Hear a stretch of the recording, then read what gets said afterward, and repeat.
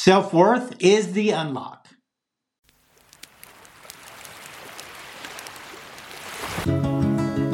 Welcome to the Self-Care Savage podcast. I'm Scott. I've traveled full-time as a nomad for the last 5 years in my truck, living minimally, hiking and exploring as part of my therapy to heal my mind, body, and soul, becoming a self-care savage and creating a platform through social media to hold myself accountable and show my progress through and how I live it. This podcast, we will push deeper into my history with all the gory details to all the amazing moments rediscovered as I've healed and forgiven myself and cleared the path to forgive others.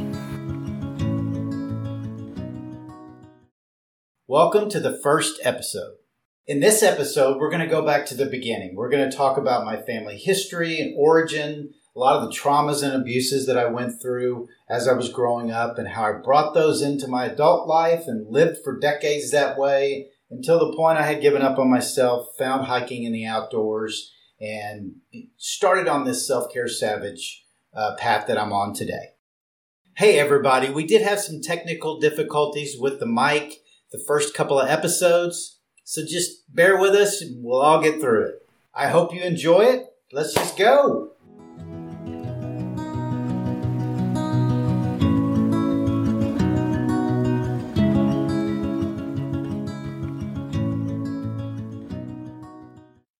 Hi, I'm Scott, and I have, so I'm going to talk a little bit right now about my where I come from, my childhood a little bit, and kind of give you some background. So I grew up in Dallas, Texas. I'm a Texas boy. I've been here all my life. I'm 62 now. As soon as I hit the ground, in this world, I was in a pretty chaotic environment. My father was an alcoholic. He was pretty abusive alcoholic, and I was a lot of his target, me and my mom. I also had a sister. She escaped a lot of the physical stuff. But of course she was part of the rest of the environment and observed a lot of things. Anyways. My dad was my monster for a long time. From age 0 to 7, 8 is when my mom ended up leaving him, which was probably a good thing. I always say, and I don't say it in a strong way, but I do want people to kind of understand what's still in my mind and what I get from it is if my mom had not have left him, my dad could have, I mean, there's a chance that I, 50-50 that I wouldn't be here. So I'm grateful for my mom moving forward with that. But my mom was also very challenging. She was not a great mother. She didn't know how to gauge much. But between their marriage and what was observed was, again, it was just, there was a lot of violence and a lot of abusive behavior, but there was things that happened that were, I think, those things that are events that really have an impact on you. So there was a time, I think I was probably 4 or 5. I don't remember a lot of it other than pieces, but my mom was void for a while. And after getting older and learning about things, going back, my dad had put my mom in a mental hospital in Dallas. And it was, and I have some of the paperwork from it and some of it I couldn't get, but he back in the 60s, so I'm 62, born in 1960, a man could put his wife, he could get her committed. Those things were still happening back then. There wasn't a lot of formality around it. And anyways, so she was in there for 9 months, and the reason he put her in there and what the paperwork says is because she wasn't acting right. And her diagnosis then was heartbreak. So that was an actual psychological diagnosis back then. So, but trailing back, just as I get history, and I'll try to keep moving this thing forward. But my dad was a player. He was a gambler, again, alcoholic. He ran around on my mom just all the time. So I can understand what her, and my mom was a very tough woman. She was from West Texas. She grew up in Pecos. She was that was a that's a tough area. A lot of cowboys, a lot of oil stuff back then, and all that back in the 50s and things like that when she was in high school. Anyways, so I can see my mom, and I can imagine my mom fighting back and not acting right. I can see that piece. So this is hopefully setting up just a little bit about my mom's personality. So anyway, she was gone for 9 months, and that was not something I remember a lot about, but I remember at that time my dad got a maid who I think was kind of a nanny thing too. I can't really remember a lot of it, but so anyways, that was a lot of what was going on with my parents. And just to tell you real quick about my dad was, he came from a chaotic environment, did a lot of research on that, and certainly his upbringing was very poor, which is what helped me reconcile a lot and helped get me into a place of forgiving him and going forward with that. But he left home at 15, went into the Navy because he was in a very that was a very the Depression era kind of stuff and all that, and they were poor, again, Texas people, and he was hungry, and just this his life too. So he left home, lied about his age, joined the Navy, and was in there till he was 19. He was on a battleship. They got shipwrecked. He was one of those gunners, and but they were shipwrecked. And again, this is a young kid, so these are the things that I've learned about him. But anyways, he came out at 19, went to work as a lineman for a construction company. And, they built the power lines, the old wooden poles and all that. And he ended up years later, say 35, 40 years later, he ended up owning the company. So, that you can't, that's a hard thing to do now, especially in this world, to start with a company and then grow and own it. And so there was a lot of his esteem was tied into being successful because he was a poor West Texas boy. He just wanted to prove, that he had an eighth grade education, all that stuff. So he had a chip on his shoulder and a lot of that, and he carried it. So I realized my dad didn't have a chance. And I realized he just wasn't strong enough to overcome things. And so I understand why he was the way he was, where he came from, went into the Navy, was shipwrecked as a young kid, got out, got into a construction world where all men are men and they're doing all those things they did back then. And he started drinking and, he just didn't have a chance. And so that was just a little bit about him, what led up to that. But my mom ended up leaving him, again, that's 7 or 8. And then she went back to school pretty quickly thereafter to become a therapist, which I think was spurned a lot because of her being, in a mental hospital. And again, she was a little dynamo. She was 5'1", and she was a beauty queen. She was Miss Pecos and all that kind of stuff. And she was anyways. But she had her challenges too. She that they came from my parents didn't have much of a chance either. Anyways, so I watched my mom from age 7, 8 go get her bachelor's, her master's, and her doctorate, all leading through the 70s mostly, and watched her open her practice in the house. But my mom had her own struggles. Her struggles, just like my dad's, were women a lot of ways. My mom's were men. And she wanted to fix everybody. And she wanted to fix all these men. My mom was married 8 times. My dad was number 2.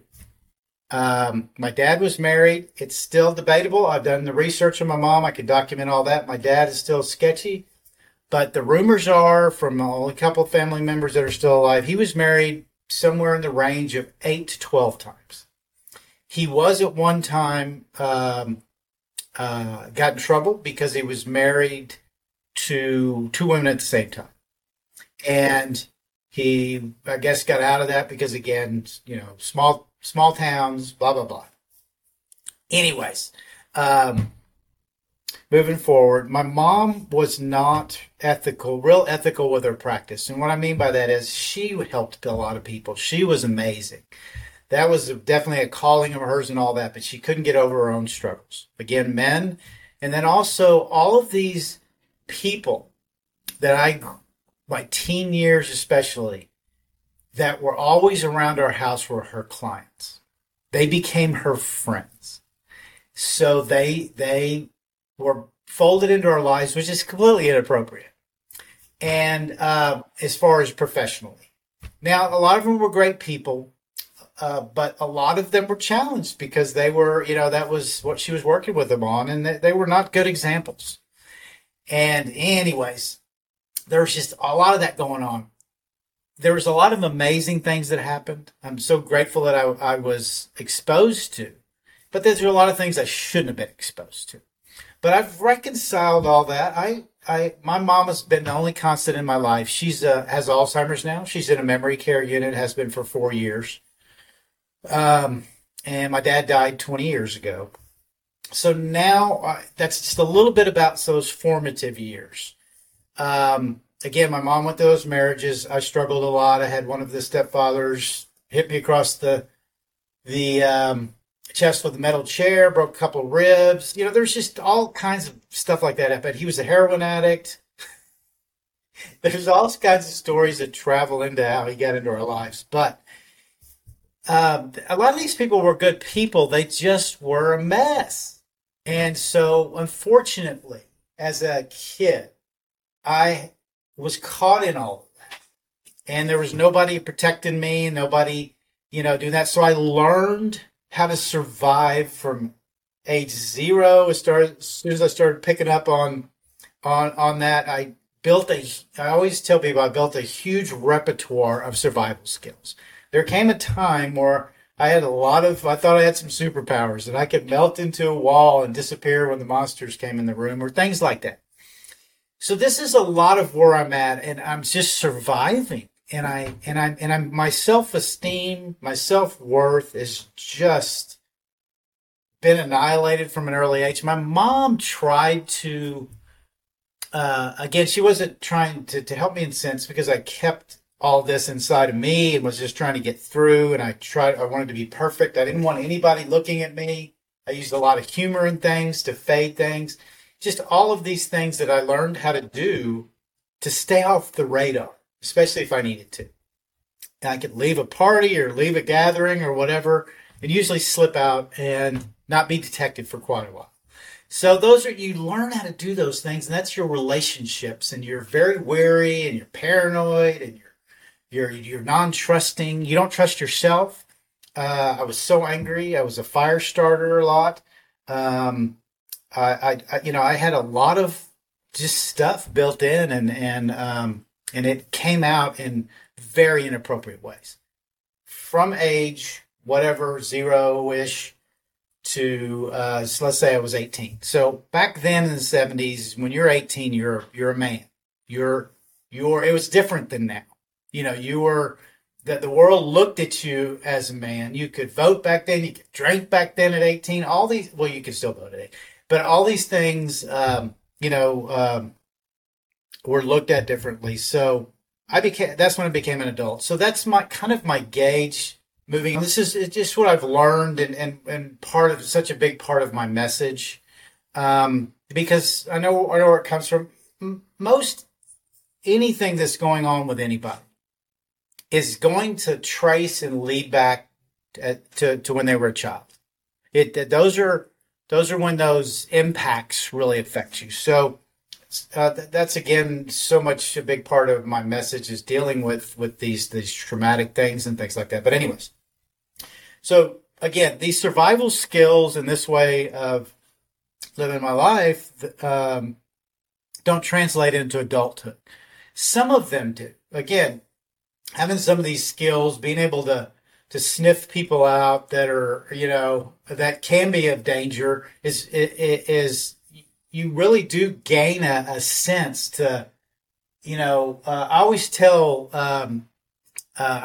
say, to give the best example, is I wish the FBI and the police and all these things, if they want to sniff out a perpetrator in a room of 100 people, they want to know who the two or three perpetrators in that room are very quickly, is take somebody that was abused and traumatized and went through all those things, that tapped into those survival skills to get through and to live, to save their life a lot of times.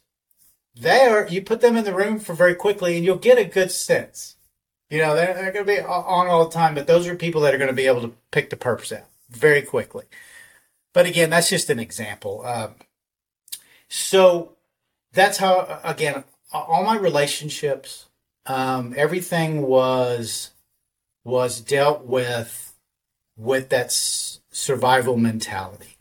And it doesn't work. It doesn't translate into doing business correctly. It doesn't translate into any kind of relationship, intimate, friends, anything. It doesn't work ever in most cases. If you do not heal, forgive, understand a lot of those things and understand when they're happening. So I lived this way through two marriages. I've got first marriage. Again, I was young. Sometimes people don't count those, and again, I'm one of those people that that it happened, but I have a daughter from it, so it's not a throwaway. But I was young, and most of the time you're not going to do well when you get married at 20. Neither one of you are grown. When I got out of high school, my job, what I went and sought out was I got into being a bartender. So I was good. And there's so much of instant feedback and from people and talking to people, and it can be so surface, and I could stay here and it could just be in that environment. People are using that, including myself, to escape their worlds. And so I went to work I was 19, and I moved from this hotel that I started at in a showroom in Dallas, Texas. It was one of the first showrooms where we had bands and things come in weekly and all that. And anyways, but the Urban Cowboy days came. This was back in 80, maybe, whatever. So all of the excitement was around the fast bars, the fast country and western bars. So I went to work in one of those, and it was and that's when a lot of I never became an addict around substances except for food and sugar, but I abused anything and everything there was and enjoyed most every minute of it. So my first wife was a hostess or a door girl, and she was she was the most beautiful girl in the world at that time, and most people thought that because she was amazingly beautiful. So those were that my pursuit of her. I became an escape for her, but my pursuit of her was because of that. It was all, I didn't know her. It was all based upon looks and all that. But that's again part of how I looked at things. And again, it grew kind of quickly. She wanted to get out of the house. All these things that are kind of, inappropriate. I'm sorry, banging the table. Inappropriate and don't lead to anything. Anyways, our marriage it was just, I don't really know how to explain it, but it was just kind of flat. Nothing was there. There was no movement forward. She ended up getting pregnant. and she ended up getting involved with someone else because I traveled a lot with work. I went back to work for this hotel management company. And so we opened up hotels for investors. So I went to different towns and did all that. So, anyways, my daughter, uh, uh, her mom and I separated when she was 9 months old. So we shortly they're divorced after, and that was pretty much it. There was nothing, yeah, there was nothing really that was touched much other than she was the way she was, and I definitely was the way I was, and there was just no way we were going to ever move forward. It was whatever it was for each of us. So there's not a lot of substance there, um, but my daughter did come out of it, and so again, move forward from that point, and again, that triggered me. I think kind of like my mom. Again, very different though. But then I wanted to. I had always been interested in the field of psychology because I grew up in it. When you watch your mom do that, that you live it in your house, I had way too much information I should have had. And most of the time I just armed myself and manipulated that information I had to also move forward. So I went back to school. Then I started working at a treatment center for adolescents. And it was a short time after that I got on the administrative end. I didn't really want to be a therapist anymore. I was again hooked on the process. So it was shortly thereafter, a couple of 2 3 years, I ended up being the administrator of the adolescent residential treatment center. So I did that for years, 11, 12 years, and I was really good at that. And a lot of that's shooting from the hip. And as a survival, you learn how to shoot from the hip. You're not much of a planner. You're not much of a whatever. You just put fires out all the time.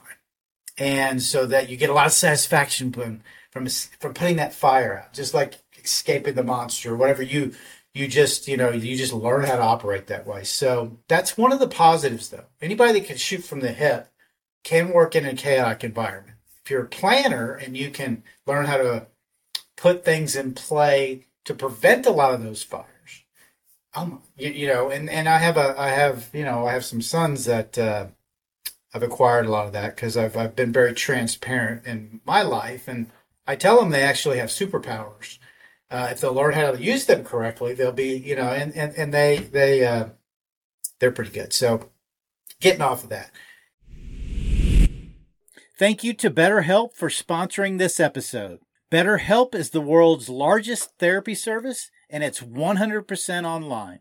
With BetterHelp, you can tap into a network of over 30,000 licensed and experienced therapists who can help you with a wide range of issues. To get started, you just answer a few questions about your needs and preferences in therapy. That way, BetterHelp can match you with the right therapist from their network. Then you can talk to your therapist however you feel comfortable, whether it's via text, chat, phone, or video call. You can message your therapist at any time and schedule live sessions when it's convenient for you. If your therapist isn't the right fit for any reason, you can switch to a new therapist at no additional charge.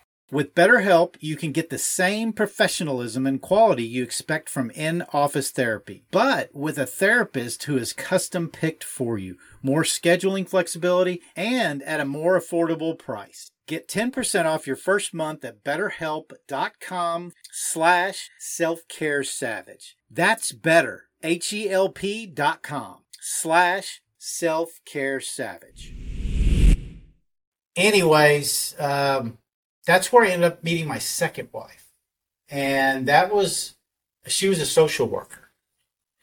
And there's some backstory behind that. I'll talk about that at a different time when maybe we zero in on some things or we want to break down some of these periods of my life. I have all kinds of stories around them and some of the ways it happened. I'm very transparent, but there's so much I still haven't talked about. There's so many things I still haven't revealed. But I'll reveal this one.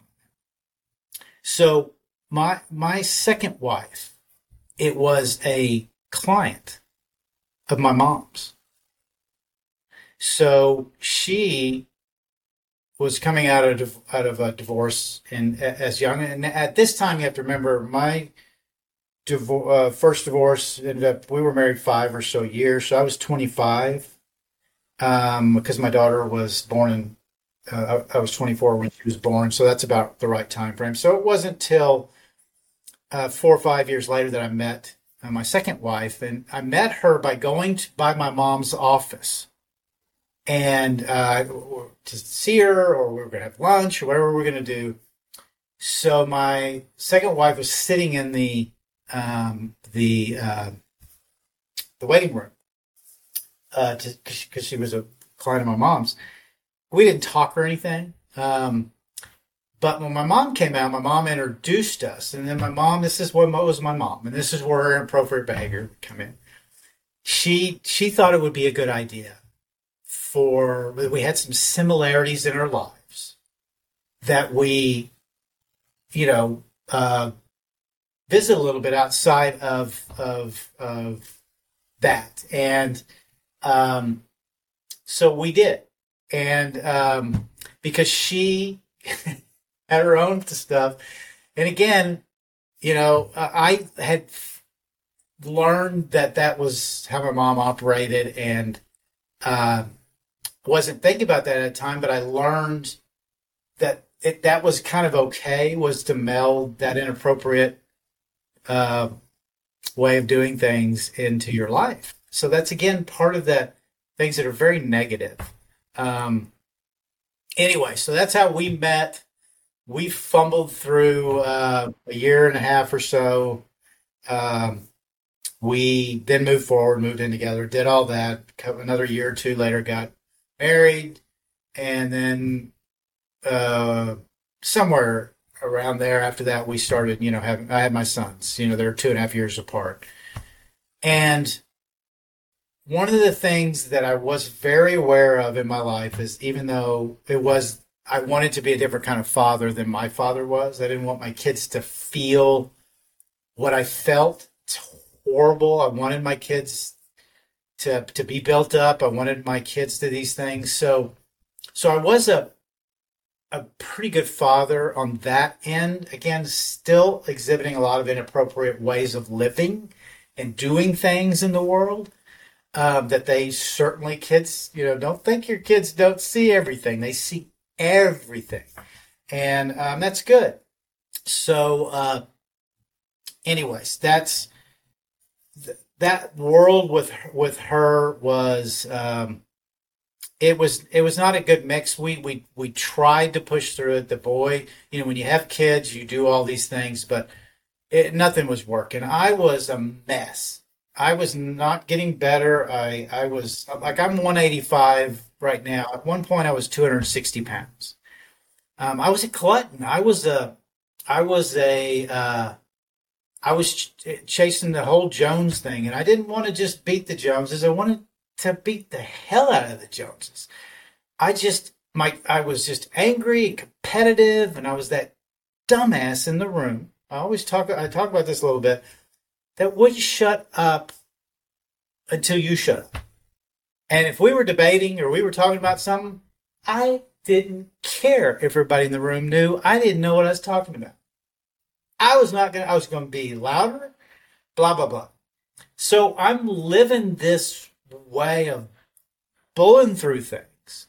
At the same time, I have no self-worth, zero self-worth. I keep building things and almost hitting these pinnacles, things like that. But when I start sniffing something great happen, meeting a goal, I chop my legs out from underneath me. It was just self-sabotage to the highest point. And just trying to stretch that rubber band, seeing how much before it broke, and it always broke. I never went down that road of testing um, until it was, I broke it. So again, this is how I'm living life. So we'll try to fast forward this a little bit. Won't go into all the gory details. Again, we could segment some of these dumbass things that happen at some point. But So moving forward, I'm living my life this way. We have an understanding, I think, where I came from, and then how I'm still living my life and my thought process, and just I'm a mess one way or another. I love helping people, and I'm really good at giving people advice, and lots of people sought me out for that because that's that part of me I also learned from my mom's influence of putting everybody first. And I talk about this all the time. This gets in that self care savage stuff. This is tied into that. Even though I was the way I was, I always put everybody first. I stopped, when I got my second marriage, especially, I stopped doing anything for myself. Anything that was even resembling getting close to maybe doing things for myself. I didn't play golf anymore. I stopped doing anything. I threw everything into my kids. My whole identity was into my kids. Everybody was first, uh, to where it affected the relationship with my daughter from my first marriage. Because I always, when you're in a divorced marriage, there's 50 families involved now. So now there's 50 holidays and this, that, and the other with all these things, especially when she got married and things like that. So I was always that, oh, honey, don't worry about me, even though my birthday's on Christmas. Things like that. I was always, oh, we can work it out the next Saturday or the Saturday after that, or don't worry about me. Go see everybody else. And always, again, then plans could get canceled. I would try to remake the plans. I would try to do all these things to make it and then just let it be okay that it didn't. So this that leads into some stuff later that I changed. But I am here we are. I'm 50 years old now. I've been divorced now for about 12 years, and to my second wife, we divorced when my boys were 13 and 15. They came with me because I was so involved in their lives. They had a bigger connection with me, and they were a little contentious with their mom. That is not a criticism of their mom. That's they've worked all that out. That's just how it was. That's why they came with me. Um, and we can get into some of those reasons why too later on. But so now I've got these two boys. Now I'm out here trying to survive. Again, that's my whole identity. I mean, my is my kids. So now I've got to go harder on it. So now I'm just more engaged in everything with them, and we'll just push that a little bit. They get into high school, all those things go on, and then my oldest son gets to a place where he's starting to get ready to move on in his life, and so he moves out, and so my youngest son's not far behind him, a couple of years. So now I'm like, what am I going to do? Now I'm 50. Um, Now I'm getting into, a couple of years, a few years after that, and I'm just, I'm literally, I'm starting to feel a little panicked because everything is so tied into that, and now I don't know where to go, or I don't know where to think I should go. And on top of that, nothing is happening right anyways because I'm an idiot. I'm just a freaking idiot trying to navigate a world in nothing but idiot ways, not doing anything to help myself with it, giving in to everything. So I was done. I was exhausted. I got I'm done. I'm done living this life. Now when I say done, I always disclaimer this. I was not looking for a mountain to climb up and jump off of. And I was done going forward. And I look back now, and I was just, and it's something that I really had to work through. Some shame on that with my boys and stuff. But when that happened, I told my boys that. I said, guys, I'm done. I'm not. I'm tired of chasing anything. I'm tired of trying nothing works. I can't make anything work. Poor me, still living. You got to remember through this, and I haven't mentioned that a lot. I'm living a life of a victim. Everything is my dad's fault. Everything is my mom's fault. Everything is anybody's fault but mine. And when you're an adult, that's not it too. That's part of the self-care savage stuff that I had to wake up to.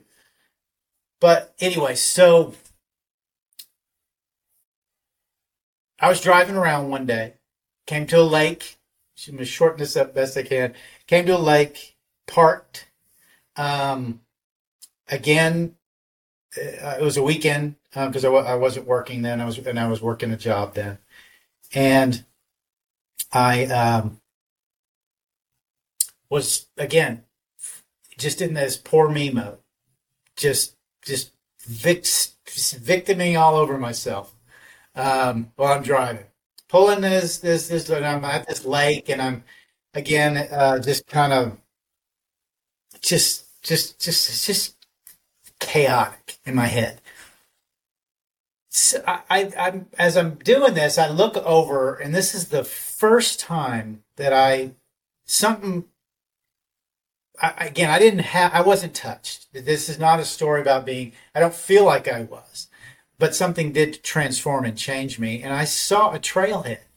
I didn't know it was there, but I saw this sign, and you could see all the squiggles on it. When you go to a trailhead, and it kind of shows you there was 4 or 5 different branches that went off on around this lake. And it's like, cool. I'm gonna let's go see what's up. So I started walking on this trail, and I didn't have my phone. Some of these things I don't remember why, but I didn't have my phone, or I had it and I just wasn't paying attention. I didn't turn it on. Anyways, I just, that's one of the biggest distractions in our lives is our phone. So I just started walking, and I started walking, and I started feeling. There was no more noise. I couldn't hear the road noise anymore. I couldn't hear anything except for the water, the trees, the breeze blowing, the leaves, my feet. This is all that I'm hearing. So all that noise that has kept me in avoidance for all these years and keeps us all in avoidance that we live in every day is keeps it right here.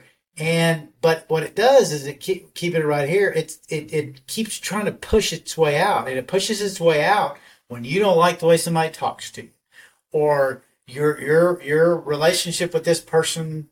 You think they're doing this, or you don't like what they're doing, or you're doing whatever to avoid. All it does is ooze out on everybody else. When you're a victim, you don't deal with things, and you think you're rolled into this life with somebody else, whether it be a business partner, a friend, or whatever it is you've acquired, you're gonna screw it up. You're going to screw it up. You just no way you can avoid it if you are in victim mentality, because it spews on.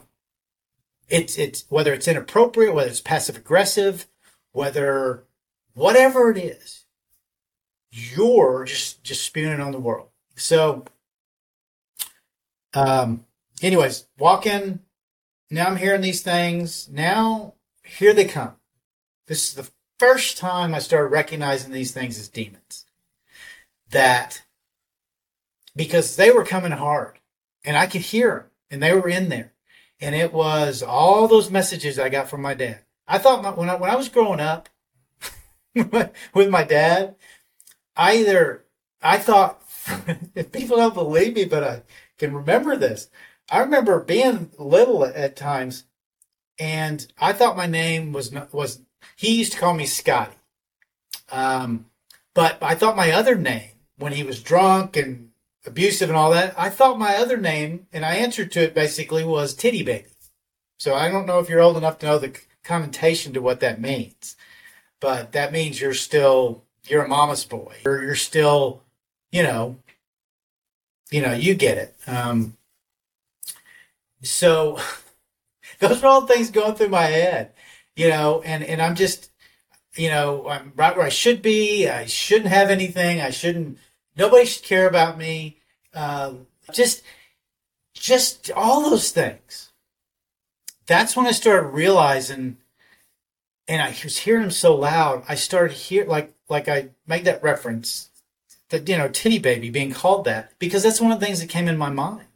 And I started realizing, wait a second, that was my dad. It started just a little bit connecting where those things were coming from. I was starting to listen and accept, okay, these voices have been telling me all this crap that I've been avoiding all these years with my stupid ass survival behavior, and then my on top of that all of the ways to lie and manipulate and do things that just always come back and bite you in the ass, and never, all those things. It's just and so anyways, I started understanding a little bit about what was going on. I did not stop. As painful as those voices were, as painful as that was, it was the first time. Look, if I, just like the monster, if I know where it's coming from or when it's coming in or what it's about, I was able to deal with it, you know? And that was, you get good at having good instincts and intuition. So those were started to be turned on again, understanding what was going on with me. And so I had a choice then. Hours had gone by. And when I say hours, it probably was between 3 and 5. All I know is I walked, it got dark. Was not paying attention. And I knew I needed to turn around. And I did get back. I mean, nothing happened, but I was, I was in the middle of this trail system and didn't know what the heck was going on. That's how entranced I got in this. And again, I don't feel this touch thing. God swooped down or whatever anybody wants to call whatever they got going on with them. But I don't know. Still trying to figure that part out. These are things that I'm still working on. So that's trying to understand, to nutshell this with all the little trails I usually go off on. We could be here for hours trying to get us from here to here. That's overall what happened. And then after that, I just, again, like I said, never stopped. It just became, I knew what I had to do. That's why the outdoors and hiking saved my life. I always say that. Saved my life. Because I understand that's where I could go and I could heal my mind, body, and my soul. And that's why I've immersed myself in it. That's why I live in it. That's why I preach this. That's why, I'm never telling anybody what to do. I am so big on leadership and leading by example. The post I put up today on Instagram, the friendly reminder was, if you read the caption about it, it's basically, stop listening to people that are talking. You don't listen to people until they show you. They have nothing to say until they show you. We have all these leaders, this whole world's way is, anyways, back, Scott. So it's so important to me. And so I had to go hard on myself. Sometimes people have a little bit of a problem with the savage in there. But if you look up savage in the dictionary, it talks about being fierce, fiercely protective of something or being ferocious in how you deal with things. That's how I have to come at me. I don't need pats on the back, and I don't need somebody to pacify me. I need bats upside my head, and that's where these friendly reminders came from. I need that. This is all for me. None of this was started let's build this platform. This was to hold me accountable. Yeah, anybody can trace back and go look through my stuff. I used to put pictures up and memes. And it was just for me. It was just what I was reading. It was what I was learning. It was it was important to me at that moment. I just wanted to put it up and because I just felt strongly about it. And it was for me. And it became this a way for therapy for me, accountability, to talk about it, to put it out there so it was out of my head. It just became all these things until I found this. So I keep a lot more things to myself that maybe I shouldn't put out. Again, we all need a little bit of that. But journaling, again, these are all things we can get into later on down the line about the self-care savages, the different techniques I use and different things. Cognitive Paul changed my life through the stages of this. There's all these little moments after what I just told you of finding that first trail. There's all these little things that happen along the way of my growth through this that made those leaps, that a book I read, or whatever, or these little moments. We can get into all those. Again, I know I'm rambling again, but that's where all of this is stemming from. And the last thing I say around people, I try to get people to understand. Therapists and I are a little contentious sometimes. Unfortunately for them, I have a lot of information, and I grew up in that house, and I worked in that environment, and I have a lot of information around it. Look, when you're an administrator of a treatment center and you're dealing with therapists, psychiatrists, mental health techs, you're dealing with 50 people, a horse program, all of these therapeutic things, and you manage all that. You learn that therapists and things like that are just people.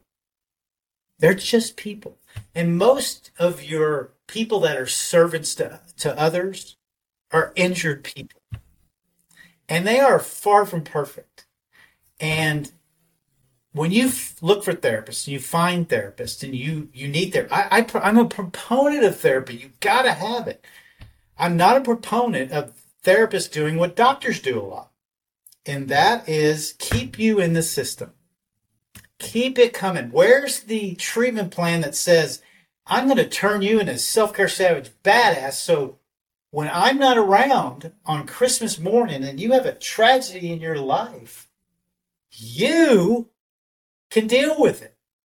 You don't need to call me. You don't need to wait for our next session. You don't need to crawl up in a ball and be a baby and a victim. They don't do that, or a lot of them don't do that. Cognitive behavioral therapy, that's why I love that process. There's a lot of that. Let's deal with this now. If we got to jump back here for a minute, figure out where it comes from, work it over, understand all that, and jump back here and realize that's what's causing that problem, and that's what's causing the problems in your life at the moment with this relationship. Now you know. Now you know it's done and over with. It's over. It's where it came from. Now you can go forward. And now you can deal with it. Now you can journal about it. Now you can do all those things to help you go forward. And that is my message, is I want people, you've got to take care of yourself first. It's where the whole, you can't pour from an empty cup. If you're not taking care of yourself, and as a parent, and if you and I become, faster friends, and I see you half-assing it with your kids, I'm probably not going to say anything, but I might, or if you ask me or whatever, it just depends. But my point being is, parents especially, that's who pushes back a lot of my messages. Well, I can't do that. I can't put myself first. My kids are first. I have to do that. You know what? If you're not taking care of your own self-care, your own mental health, your own getting better every day, you are only giving your kids half-ass treatment. You're not even being the best you can be for them. So just shut up and go do something for yourself. Stop telling them that they shouldn't drink or smoke as they're growing up or do whatever. Well, that's all you do on the weekends with all your country club friends or whatever. I'm not coming down on any particular group. I'm sorry. I'm not doing that. But I watched my kids. My kids grew up in McKinney, Texas, and it's a suburb of the Dallas area. It's in Collin County and Frisco and Plano. It's where there's a lot of that goes on there, and that's another story we can get into around my kids. But I just don't. We don't do what we say we're going to do. We expect all these people, including our loved ones, our kids, these most valuable pieces that we bring into this world. We still operate so much on do as I say and not as I do. And it doesn't work. It's proven over and over and over and over again.